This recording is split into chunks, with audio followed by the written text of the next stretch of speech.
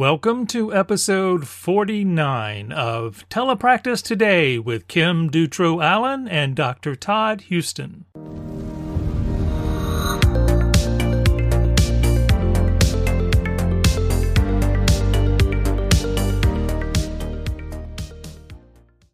Hey, welcome to another episode. This week we're going to do our little intro a little bit different, and we have thought of this idea of getting to know our guests a little bit more on a personal level too, as well as a professional level. And so we wanted to do these questions. Todd, how about you explain where you got these questions from and how we're going to use them?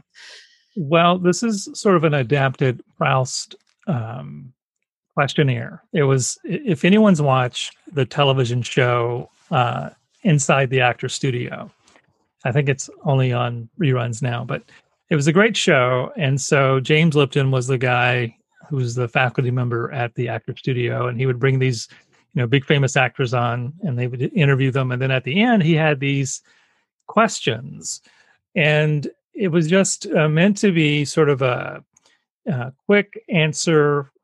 Tell me the first thing that comes to mind when I ask you this question. And it happened pretty quickly. And then once he went through that, he turned the actor over to the students in the audience, and the students could ask questions as well. And so this is sort of an adapted questionnaire based on what they were doing. So it's very much a borrowed questionnaire that's been adapted and sort of updated to fit where we are now. And so it's just a way to get to know people a little bit more and a little bit different way, and maybe a little more on a personal level. Should we jump in and do the questionnaire? Yes. So we're going to do it since we're going to make our guest do it. We'll do it first. Okay, here goes. You want me to ask you the first one? So what's the most used app on your phone? Instagram. Instagram. Yep. I would probably have to say, if I'm honest, my most used app is probably going to be Outlook. Checking emails, just trying to keep up with what I'm supposed to be doing. The next question is, what was the last TV series you streamed? Ooh, my sister-in-law just got me hooked on a show called The Circle that's on Instagram. It's like trashy reality TV at its finest. And it's kind of like Big Brother. They're isolated from the rest of the world, but they're also isolated from each other and can only interact through social media. And then they decide based on their interactions through social media who to vote off every week. So it's interesting. Right. Yeah, I think I read something about that one. I think it's been renewed. It's going to come back. Yep. I think they just started the second season. Yeah, awesome. My wife and I try to find sort of mystery drama shows that on Netflix or Amazon Prime. And the last one we watched, we've been watching The Equalizer on CBS. That's not a big one, but on Netflix, she got into Bridgerton. Oh, yeah. I haven't seen it yet. I've heard all the hype about it. I haven't seen it yet. She got into that. So I ended up, watching parts of that here and there, but I can see where it would appeal to what she likes. Very good looking people, very good looking men on there. So yep. She loved it. What's your favorite book, or what's a book that you've been reading recently? Recently I have gotten very into audiobooks because it's about the only way that I can multitask and get through a book. I just read The Dutch House, and it was narrated by Tom Hanks, which made it extra good. I felt like it was an interesting book. It was I think it would make it would have to be a whole series because there was a lot in there instead of a movie. I think it would make a great kind of that like family drama kind of show. It was really good. How about you?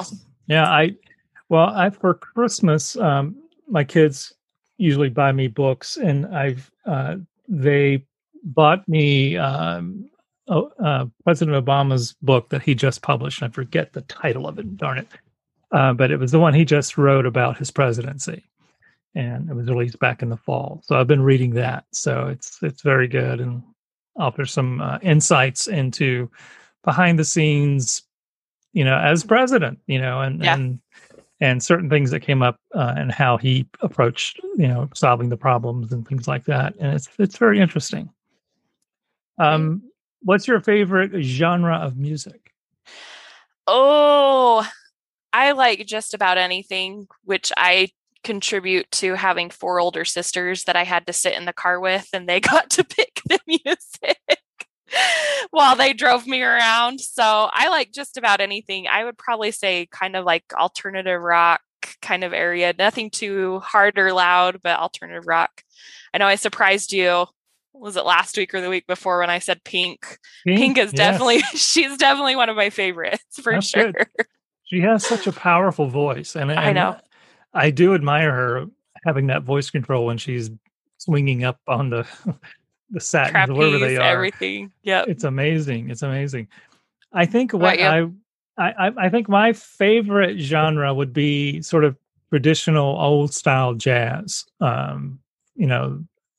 Dizzy Gillespie, Miles Davis, those guys. I really love. I don't know why, but I got turned on to it when I was in college. I dated this young woman at the time who loved jazz, and I didn't know that much about it, and then just got hooked on it, and probably would prefer that. If I had to be on a deserted island somewhere and I could only take, certain type of music, I would probably take jazz. So that's another question here. So, what's your favorite word? I had to think about this one for a minute. This is terrible, but I really like the word asinine because there are certain times where you want to call someone something like that, but this one is much more acceptable. So I really like the word asinine because sometimes it's just the perfect word to describe somebody. So if you really dislike them, it's more of an asinine hole, right? Is that... Something along those lines. Oh, that's a good word. That's a good word. Right? I understand the reasoning there. I like the word synchronicity. I think when I look back at certain things that have happened, there's been certain synchronicities in my life of when I've met people and when I've done things and other events that have happened. I can now see how, one thing influenced another, became more synchronistic. So it's, I love that word. Your least favorite word, or a word that you don't like? I have to say it the way that my kids say it for you to understand why I don't like it, but it's fine. Oh, yes. Yep. Or my husband too, saying it's fine, it'll be fine. So when you're around someone that has anxiety, that is not the word that you should say. It's fine, it'll be fine. So that's probably one of my least favorite words. In terms of a phrase, my wife, I know that I need to maybe hide or sit down if she says, "I've been thinking," and then I need to brace myself for what's coming next. In terms of a word, I think I think it's, for me, I think it's probably I say curse words all the time, but I really hate people who use racial terms and things like that, or who are racist and use those kinds of terms. So I hate those terms when I hear them. I don't hear them that often in conversation with people I'm with, but it just drives me crazy. So I would say probably crawl. Yeah, it's just unnecessary, and it probably will be the ones I would say are my least favorite. What sound or noise do you love? It might be a little bit cliche, but I love the sound of rain. Sound of rain. Very calming. Yep. Yep. I think when I make my wife laugh, it's probably That's a good one. When she really laughs, not laughing at me, but laughing with me about something. Yeah. I can make her, laugh and feel good. What's the sound or noise you hate? Ooh.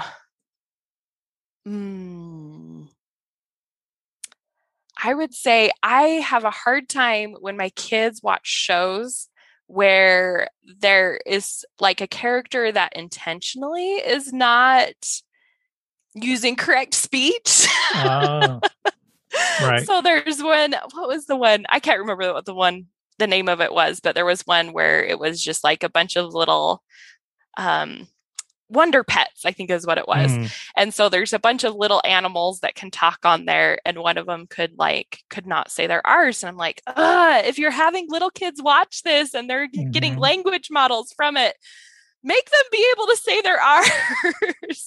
So I guess that's not too surprising, I don't know. I don't try to discriminate against people because I know that it's hard to learn how to speak and speak correctly. And that's what I do all day. But it's just something about that, when you know that they could have picked a character or could have had the character not talk that way and they do, then that just kind of makes my skin crawl. Oh yeah. Yeah. It's, you go back and you look at some of those older cartoons with the, speech impediments for all the characters. It just makes you wonder, as a speech pathologist, you look back and why did we like all that at the time? Yep. For me, I think probably what I hate to hear is crying. My wife, my kids, and I think anytime like on TV, if an animal's in distress or something like that, it just really, I hate to hear that. And I can't listen to Sarah McLachlan, especially that one song, because of the animal, the save the animals stuff that she does. Yeah. You see those, animals are being rescued and, been in terrible situations. It just drives me crazy. Yeah. My son will actually leave the room if it stays on. He just gets up and leaves. He just can't stand it either. I would agree with that. I am a sympathetic crier. So if someone's going to cry, I'm going to cry with them. So I would agree with that. Probably me too. Yeah. Yep. If you didn't choose your current profession, what profession would you like to try? Ooh. When I was younger, I said that my dream job would be a National Geographic photographer. You're kidding me. I had so many cameras. I loved going out and taking pictures. And sometimes I remember me and my little sister shared a camera and we'd be on a trip and we would fight over it. I wanted to take a picture of that. No, I wanted to take a picture of that. And then we'd argue when we got home whose picture was which and which one was better. So yeah, a photographer. I've really thought about that. When I was younger, it got a little, I don't know. I turned in different directions as I got older, but I always loved photography. So what's happening right now is a synchronicity in real time. Because I wanted to do the same thing when I was growing up. And so my undergraduate degree is in journalism, specializing in photojournalism. Wow. So my goal in high school was to work for National Geographic. Oh, that's funny. Isn't that and crazy? Then we both ended up as speech language pathologists. We ended up working together in different ways. Yeah. Yep. And what was interesting for me in this career, being at the A.G. Bell Association, what a lot of people don't realize is that Alexander Graham Bell was the first sort of director or president of National Geographic. Huh. And so there's actually an office in their building that they preserved that he used. And in one of the first publications they did, he actually ran out of copy. He didn't have enough to fill the pages. And so someone had sent him these colorful butterflies, these stamps of butterflies. And he thought, oh, I'll just print these. And from that point on, they became known for, how, their brilliant photography and all these other stuff, and how colorful they were. It all goes back to Alexander Graham Bell. So another little interesting thing about deafness and photojournalism and all of that. That's really cool. I didn't know that about you. Yeah. So I was going to be a photographer. I think today I told a friend, because I had a call with when I was working in journalism, and my friend called me not too long ago, and he was a staff photographer for a while as well, and he was talking about some things, and he said, "Oh, do you miss doing this work?" And I said, "Oh, I do." I said, "When I'm dreaming, I don't dream about speech language pathology. I don't dream about the university or teaching. I dream about photography. I'm back in that setting. I'm back doing those things." So it's kind of weird that you kind of go back to those things that you maybe subconsciously really wanted to do, or were on a path to do. I also love history. I think archaeology is very fascinating. So I would love to, like National Geographic, kind of combine those two and travel the world and explore and take pictures and write them up and all that stuff. So we're connected on another level. Right. That's funny. That is. So the next and final one is, if heaven exists, what would you like to hear God say when you arrive at the pearly gates? I think just a simple welcome home, because I think that's, if it does exist, that's what I'm looking forward to the most, is just seeing people that I've known and loved. So a welcome home. Yeah, that would be nice. That would be nice. Probably for me, it was like, wrong door. Keep going.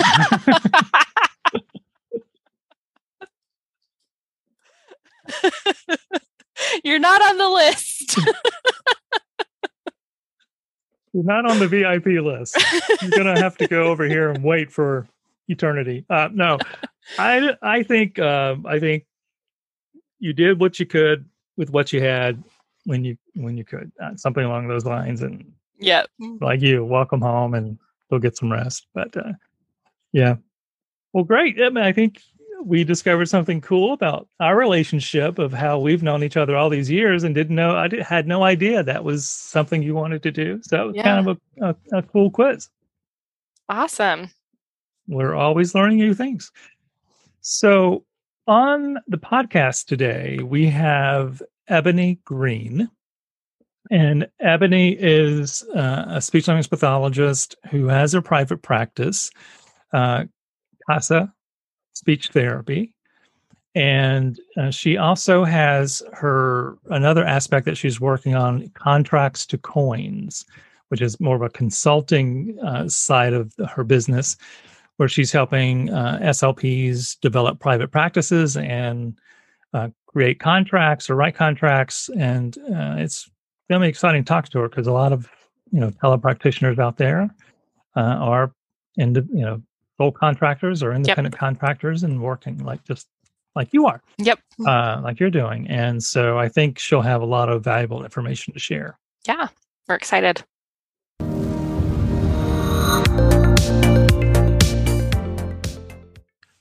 Hi, it's Todd Houston. I just wanted to remind you about our 50th episode event, which will actually be next week, Wednesday, May 5th at 6:00 p.m. Eastern. Kim and I will be hosting a panel of some of our outstanding former guests: Stacy Pfaff, Stacy Krause, Amanda Blackwell, and Amy Graham will be talking about telepractice and doing some other fun things too. So we'll be streaming this event to our newly formed Telepractice Today Facebook group. So if you haven't joined the group, you want to do that quickly so that you can be a part of this live event and ask some questions of our panel, or of me or Kim. We'd love to see you participating in this event. So next Wednesday, May 5th, 6 o'clock Eastern, be there. Now, back to the interview. So, Ebony, welcome to the podcast. Can you share a little bit more about your background?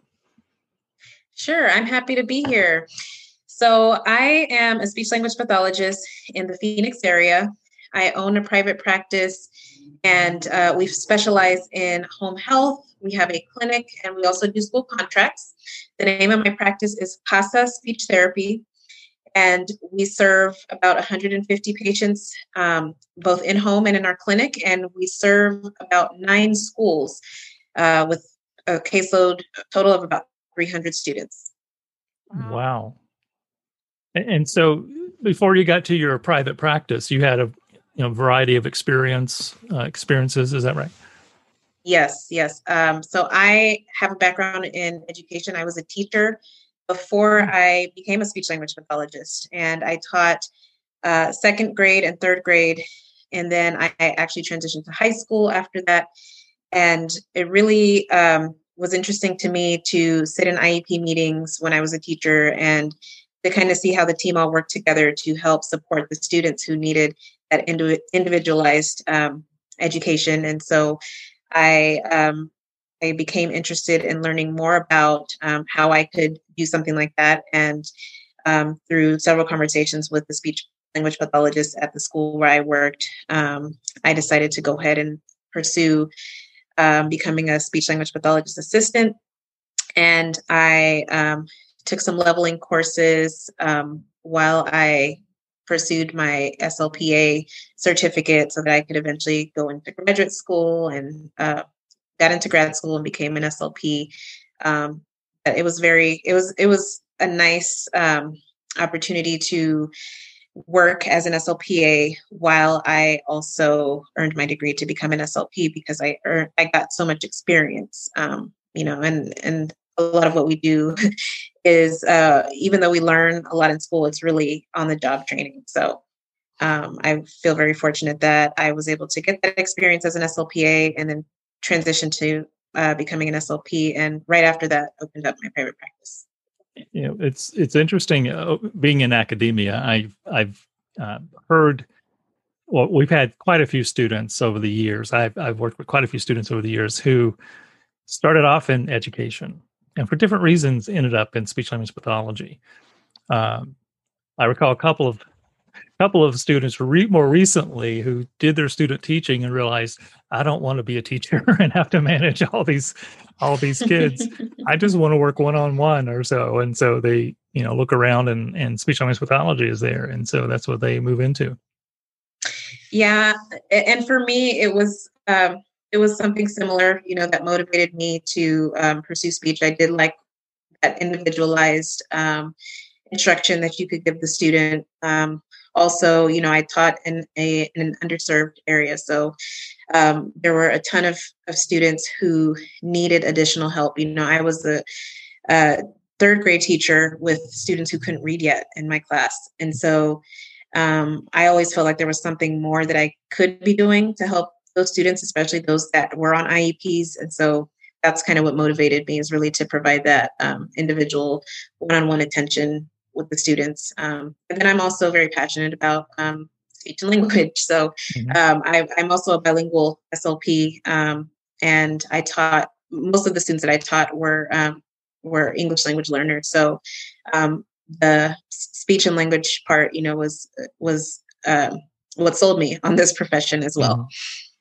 But what a great foundation in terms of knowledge foundation to have that educational component to then move into speech language pathology. That's really, really great. So I'm so interested in the fact that you started your private practice right after graduating. And I know that you had some experience with education in general before going through grad school. But I'm just, how did you have like the confidence and the um, feeling like you knew enough and knew it all to be able to do that? Because I'm still not feeling like I know enough to be able to do that on Yeah, Sundays. I know. Yes, and I totally get it because I have those days as well. But it really for me was being a teacher. Honestly, I felt like I was running a business. I had to manage the personalities of 30 kids. I was responsible for all of their well-being. So that in itself was like, to me, an experience in management like no other. And then when I moved up to high school, even more so, because not only was I managing, my classroom, but I was also being critiqued daily. My high school students, if you ever work with high schoolers, they don't just let things slide. You come to school and you look tired, they're going to tell you, oh, you look tired today, And so a lot of the management of my classroom and being a teacher really gave me the confidence to be like, if I can teach, if I can convince these high school students to do their homework and, not play video games and pass my class in Spanish of all courses, it's like the one course that nobody really wants to take, but they have to graduate. Then I can certainly, be an effective boss and manage a team. So that was kind of what helped me with just feeling confident with leading others. And then as far as, taking the risk of going into something that I've never done before, because, we don't learn about business in graduate school. It really was surrounding myself with mentors and people that were able to coach me and guide me on how to do this without making the mistakes that they made, and I still did make mistakes, but overall, I felt very supported by my network. And those people were people that had supervised me previously or that currently have their own practices and are very successful. So I made it I made an effort to keep relationships with former supervisors and bosses because I wanted to have the opportunity to reach out to them when I did start my practice. And thankfully, all of them were very supportive. I know sometimes it could be kind of tricky because you don't want to feel like, now you're their competition, so you can't get help from them. But people who are really invested in you and in your success, they won't care about the fact that you're now opening your own practice and maybe you are the competition, but you're also there to help each other. So the combination of my past experience in the classroom and having those mentors to help me with becoming a good CEO and boss of my company is what helped me have that confidence.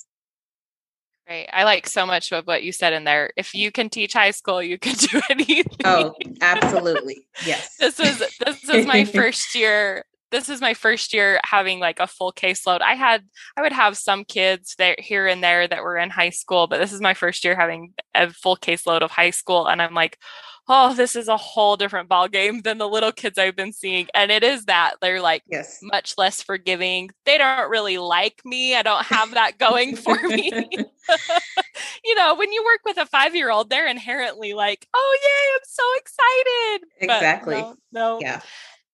Yep. And I like that idea of, really when we think about it, we're going to never run out of kids to work with. So I think, not seeing people as your competition is like, there's no way that I could see all the kids that need to be seen. So if you come online and I can funnel kids towards you too, then I think that's a good relationship to have. I agree. Yeah. I still get referrals from, again, former supervisors and people that I used to work with previously. So there's plenty of kids to go around, and at the end of the day, right, we all just want to help all the kids. So, yeah. Right. And that's sort of been all my philosophy for many years when I'm teaching and looking at graduate students.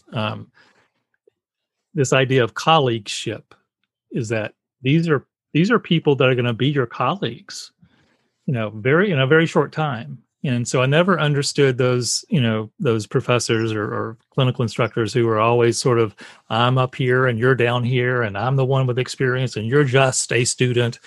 And I never got that. I never understood that, because these are the people that you want to get referrals from, that you want to do other projects with, like this, Kim, right? Having a podcast together someday. So it's like, why do you mistreat and not look at these young people that are going through this process as colleagues? Why don't you need to change that perspective. So I like the idea of being able to have those mentors and not seeing it as competition, or not seeing it as a waste of time, or I've already taught you, get out of my hair kind of thing, go on. And really see it as colleagueship, and how these people are really just an ongoing relationship. And that's the way it really should be seen, I think.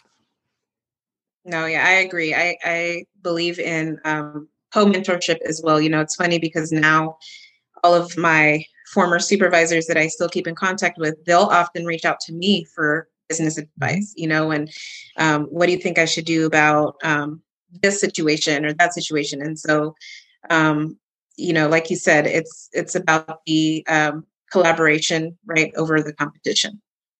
That's right. That's what it comes down to.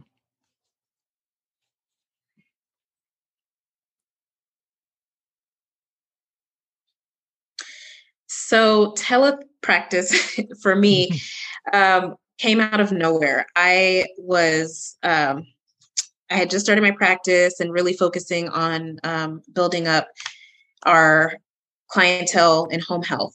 And I had a couple of therapists that I had just hired, and really working hard again at getting our name out in the community and getting those home health referrals. And a colleague of mine from graduate school posted in our Facebook group for our graduating cohort about an opportunity to work for her district. It's a rural district in Arizona, and they were desperate for SLPs. And so nobody responded. And I checked back a few days later, still no responses. So I mentioned, the possibility of being able to provide services via teletherapy. And I didn't really think that they were going to be interested in that, because this was before COVID, when teletherapy was not the thing to do, right? It was kind of the foreign thing that you heard about maybe at a conference, and, never really met anyone that actually does teletherapy. And so I just threw it out there, mainly because I felt bad that it was September and they still didn't have an SLP. And she responded and said, okay, great. I'm going to reach out to the special education director. And then I found myself a week and a half later signing a contract with this district to provide teletherapy to 75 students.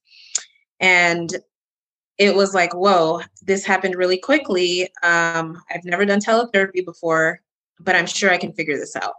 And so I reached out to one of my mentors, asked if they knew anything about teletherapy. And they said, well, I've never done teletherapy before, but you just want to make sure you know what the rules are in your state. So I went to my state website, looked up what the rules were to provide teletherapy. And the only thing I saw was that for supervision, the SLPA had to be supervised in the same room as the SLP. So this is pre-COVID. And that was the rule. You had to be in the same room during supervision, but an SLPA could provide teletherapy as could an SLP. There were no restrictions on that. So I then looked up some activities, and we used my platform that I use for my clinic for the EMR. The EMR that we used had a teletherapy component. So I just went straight through that EMR to make sure it's HIPAA compliant. And we started doing teletherapy.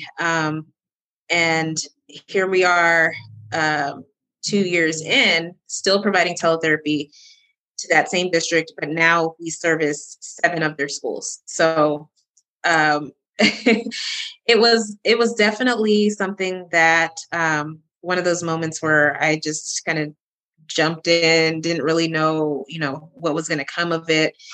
But, I'm very glad that I did, because so many kids in that area, they didn't have access to services. There's just not a lot of SLPs in this rural area, and they've utilized teletherapy before. So this wasn't new to the school, which was good.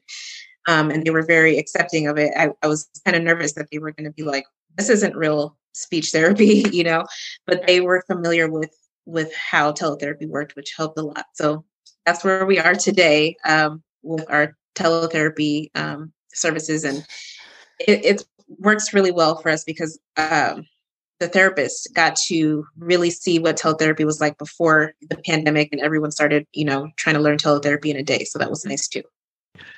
Doing telepractice, what have been some of the big sort of aha moments or big surprises along the way, and what have been the challenges, you think? Okay, so when providing teletherapy, especially in a school setting, it all boils down to having a good team. You have to have support from the district, and that doesn't just mean, that they say, okay, you can provide teletherapy. It means that they have to have the technology, they have to have the staff to help out, because, when you're doing an evaluation, for example, you need a helper. You need someone there that's going to assist with anything that could go wrong during that teletherapy evaluation.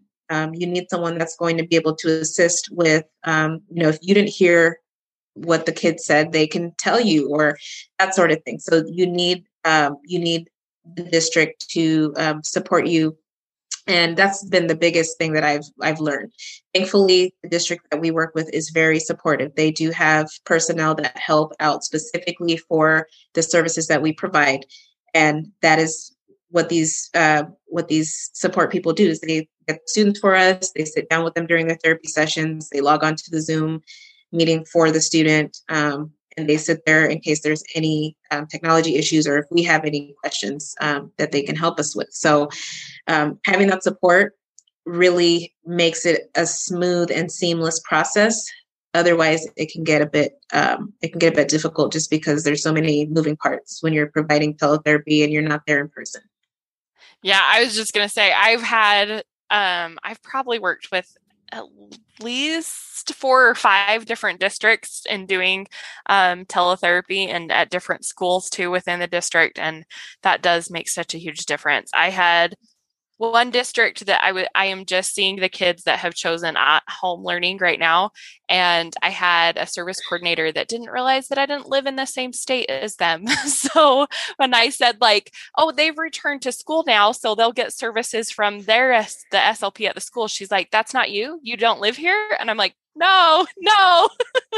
And just that, that I think the awareness of the whole staff of this is how it works. This is who this person is.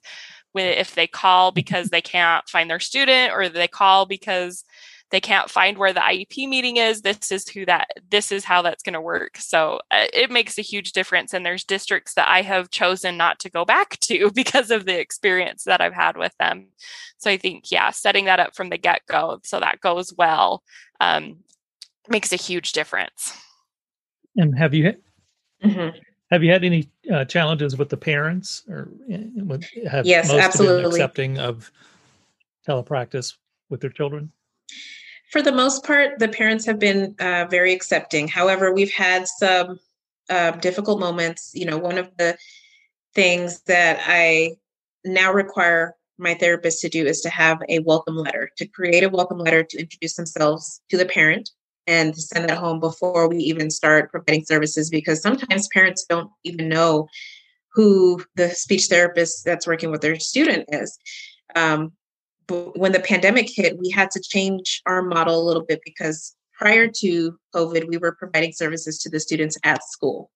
And that was much easier to navigate because there was staff there. There was a schedule that was consistent and easy to follow. When the students transitioned to being at home, that was a challenge, right?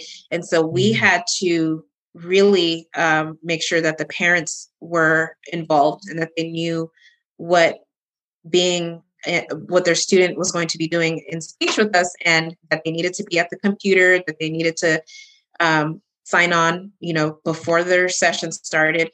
And so everything for us was having consistent communication with the family, and kind of setting those expectations with them and letting them know what to expect beforehand.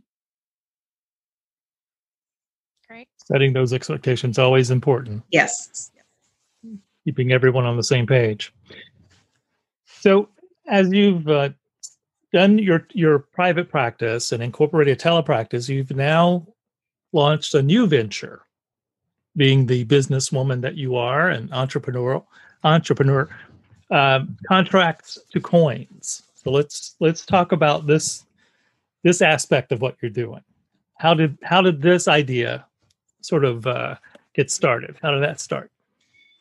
So during the pandemic, I noticed that a lot of SLPs who were new to private practice were struggling because there just weren't enough referrals at that time. People kind of put their services on hold, or they stopped coming to speech, and it just wasn't as easy to get a client as it was before the pandemic. So some people were having to shut down their practices. Others were, having to delay starting their private practices.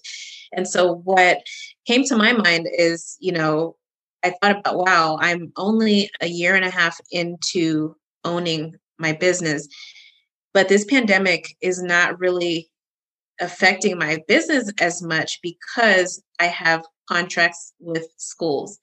And so these contracts are providing consistent revenue. They're providing the opportunity for us to continue servicing the students because we've already been doing teletherapy. And so there hasn't really been a change in the number of students that we're serving.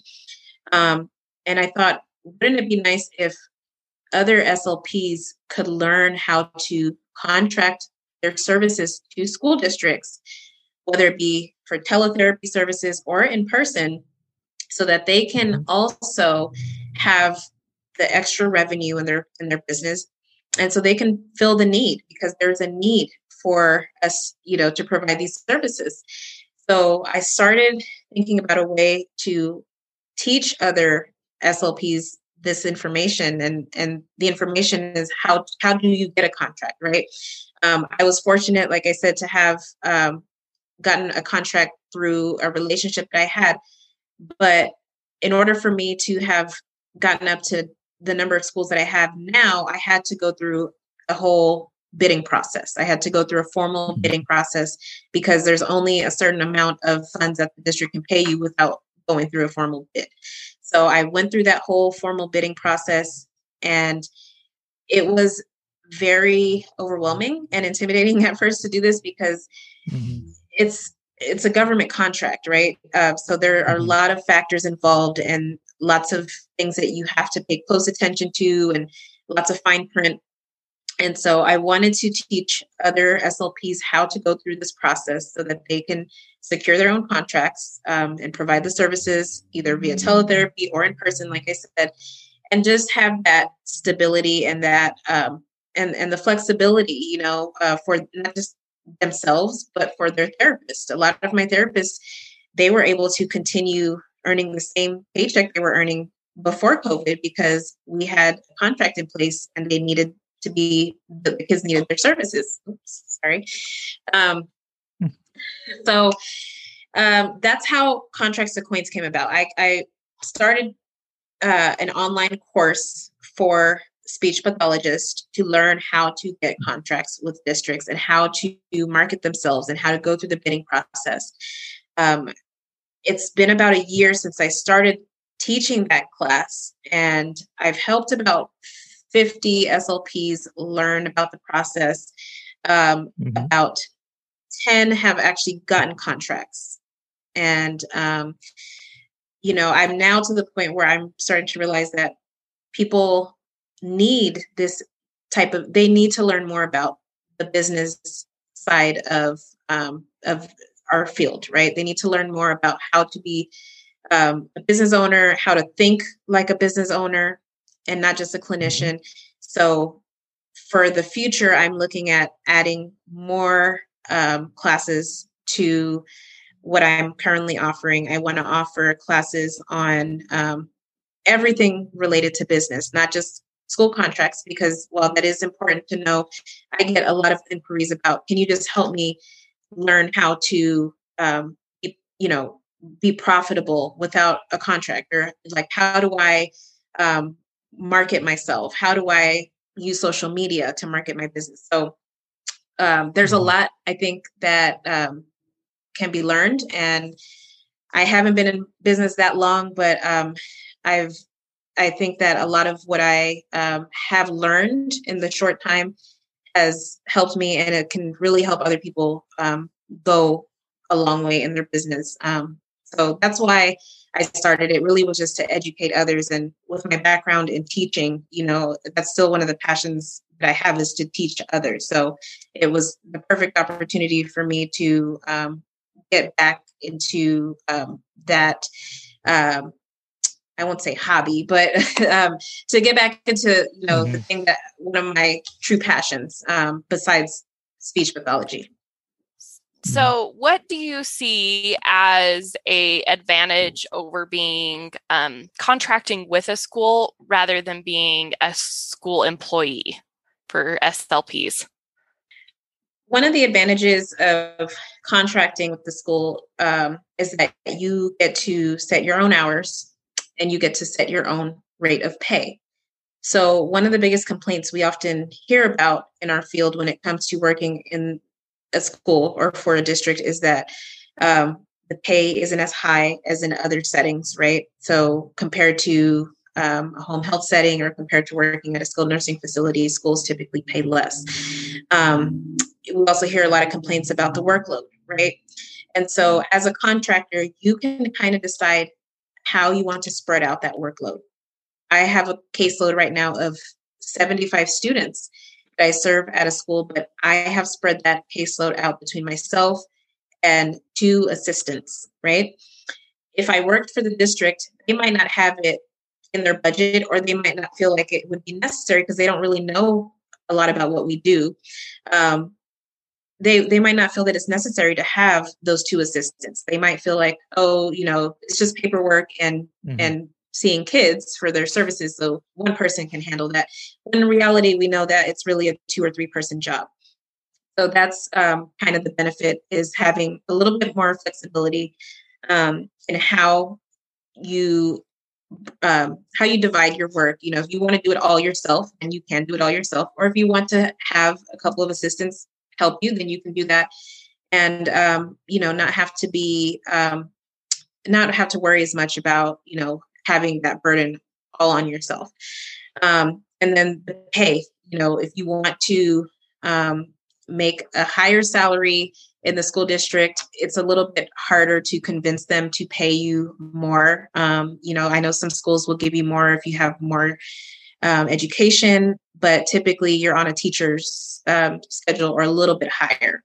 Whereas as a contractor, you set your rate. So you can set a rate that is commensurate with home health if you want to make as much as a home health care provider and the district agrees to pay you that much. So those are the 2 key benefits that I find with being a contractor. Great. And I see that too. Some of those same benefits with because right now I go through a third-party company and I contract with them and they contract with the schools. So I get some of the benefits of being a contract employee and like the flexible schedule. But I think one of the main complaints that I've seen from people that are making the switch and thinking about going with a teletherapy company is the difference in pay.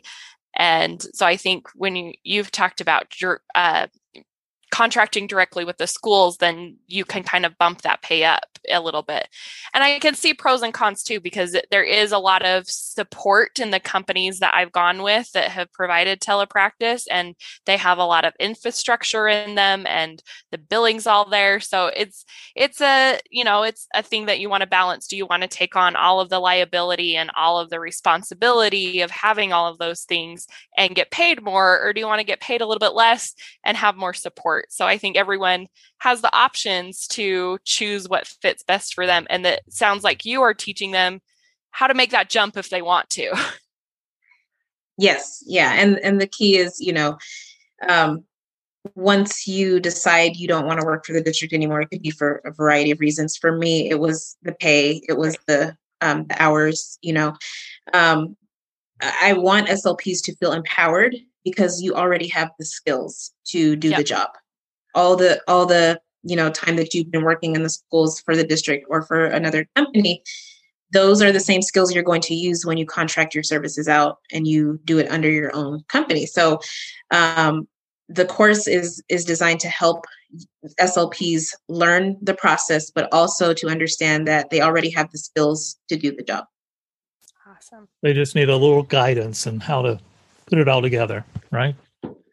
Yeah, I wish that we had room in the curricula to have more business courses.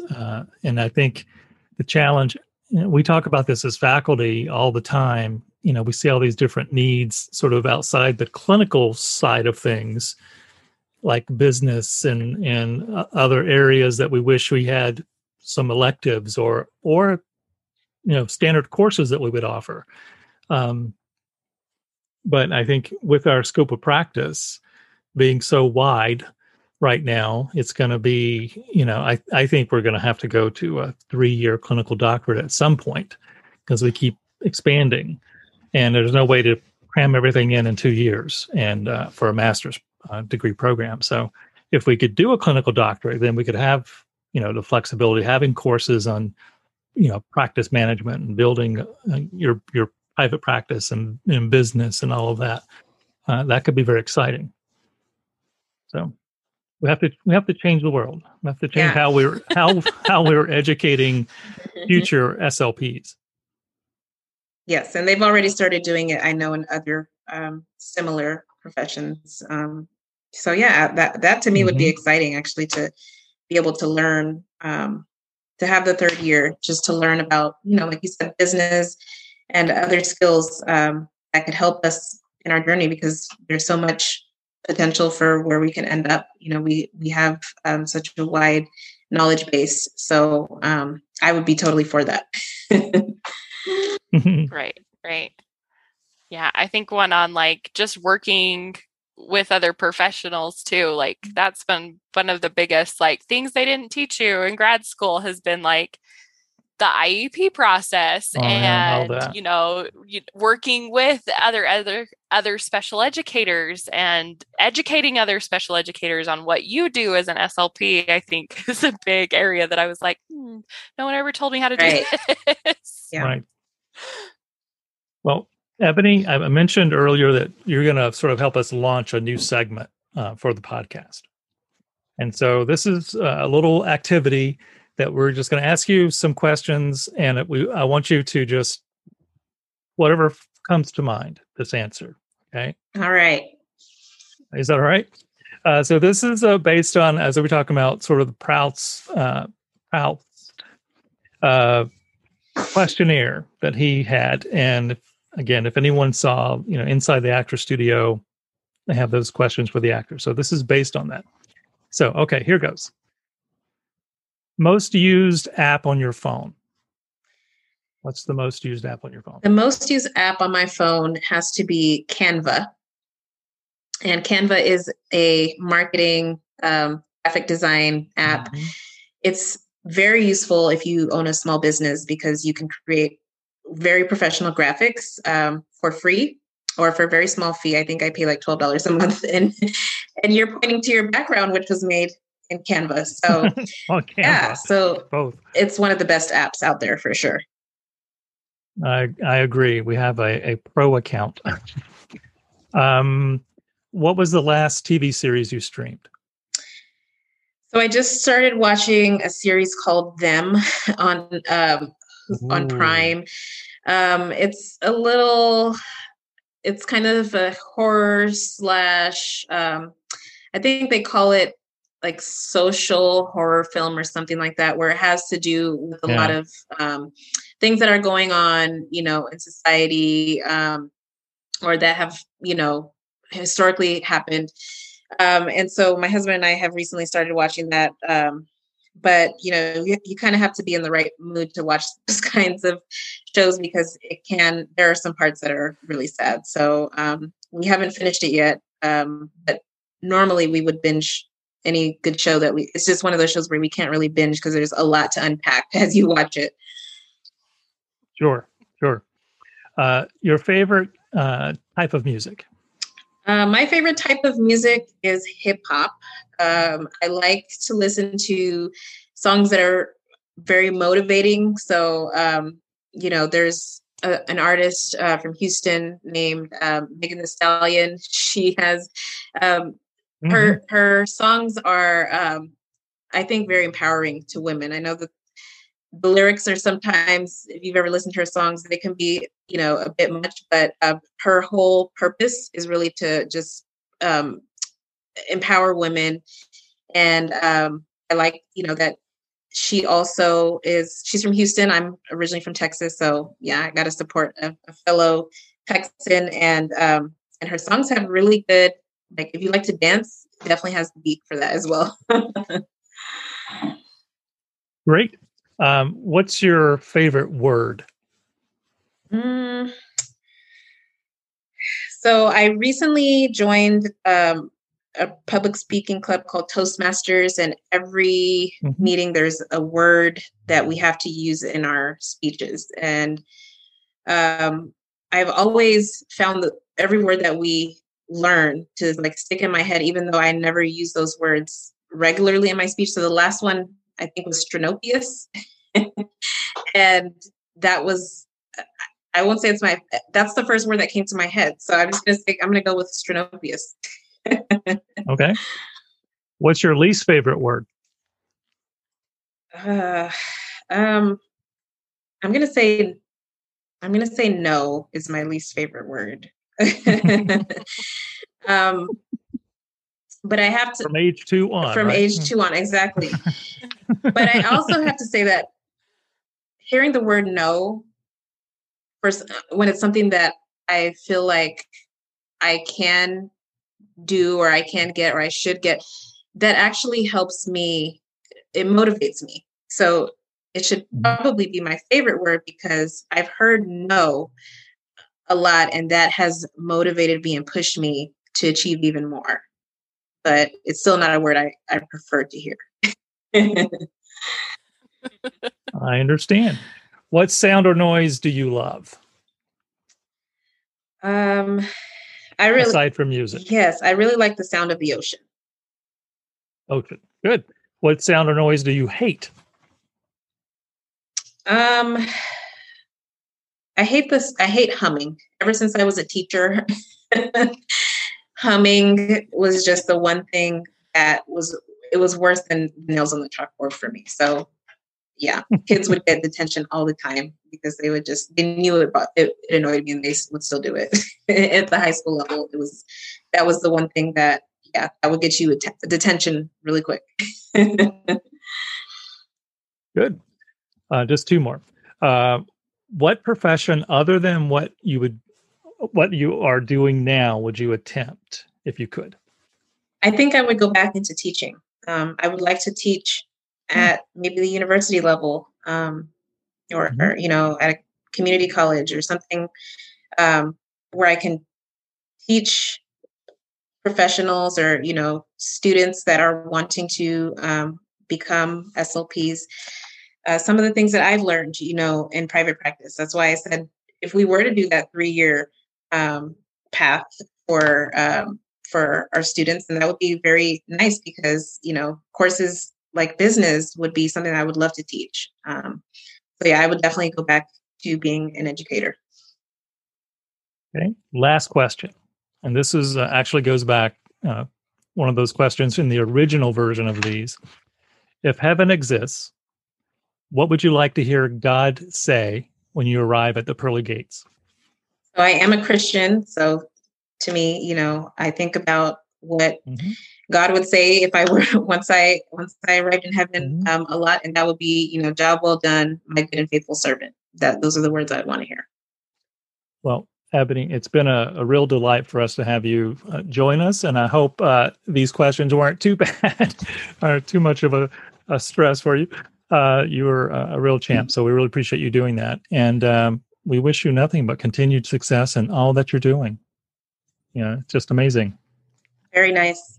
Yeah. Well, thank you guys so much for this opportunity. I'm excited to listen to some of the other episodes on this podcast. And it was a pleasure to share my story. Hopefully I'll get to, meet some of the listeners who want to learn more about private practice or who want to maybe get a school contract one day. Yeah. And where do they find you if they want to talk to you about that? So they can find me on Instagram under SLP Contracts Queen. So that's at SLP Contracts Queen. And if you want to follow my my private practice, it's at Casa Speech _OT_AZ. Awesome. Nice. Thank you again. Thank you. That was Ebony Green of Casa Speech Therapy and Contracts to Coins. So check out some of the materials and her website. And if you want to reach out, please do. I'm sure she'll be glad to talk to you about what she's doing or to help you with those contracts, like she mentioned. And I also wanted to mention our 50th episode, which will be next week, May 5th, Wednesday, May 5th at 6 p.m. Eastern. Join us in our newly formed Telepractice Today Facebook group. We'll be streaming live to the group, so join the group now so that you can be ready to participate in this wonderful event that we have planned. We'll have a great panel of some of our previous guests, and we want you to be there and participate as much as you can. And with that, thank you for listening. We'll see you next week. Be safe and be kind. This has been a production of the 3C Digital Media Network.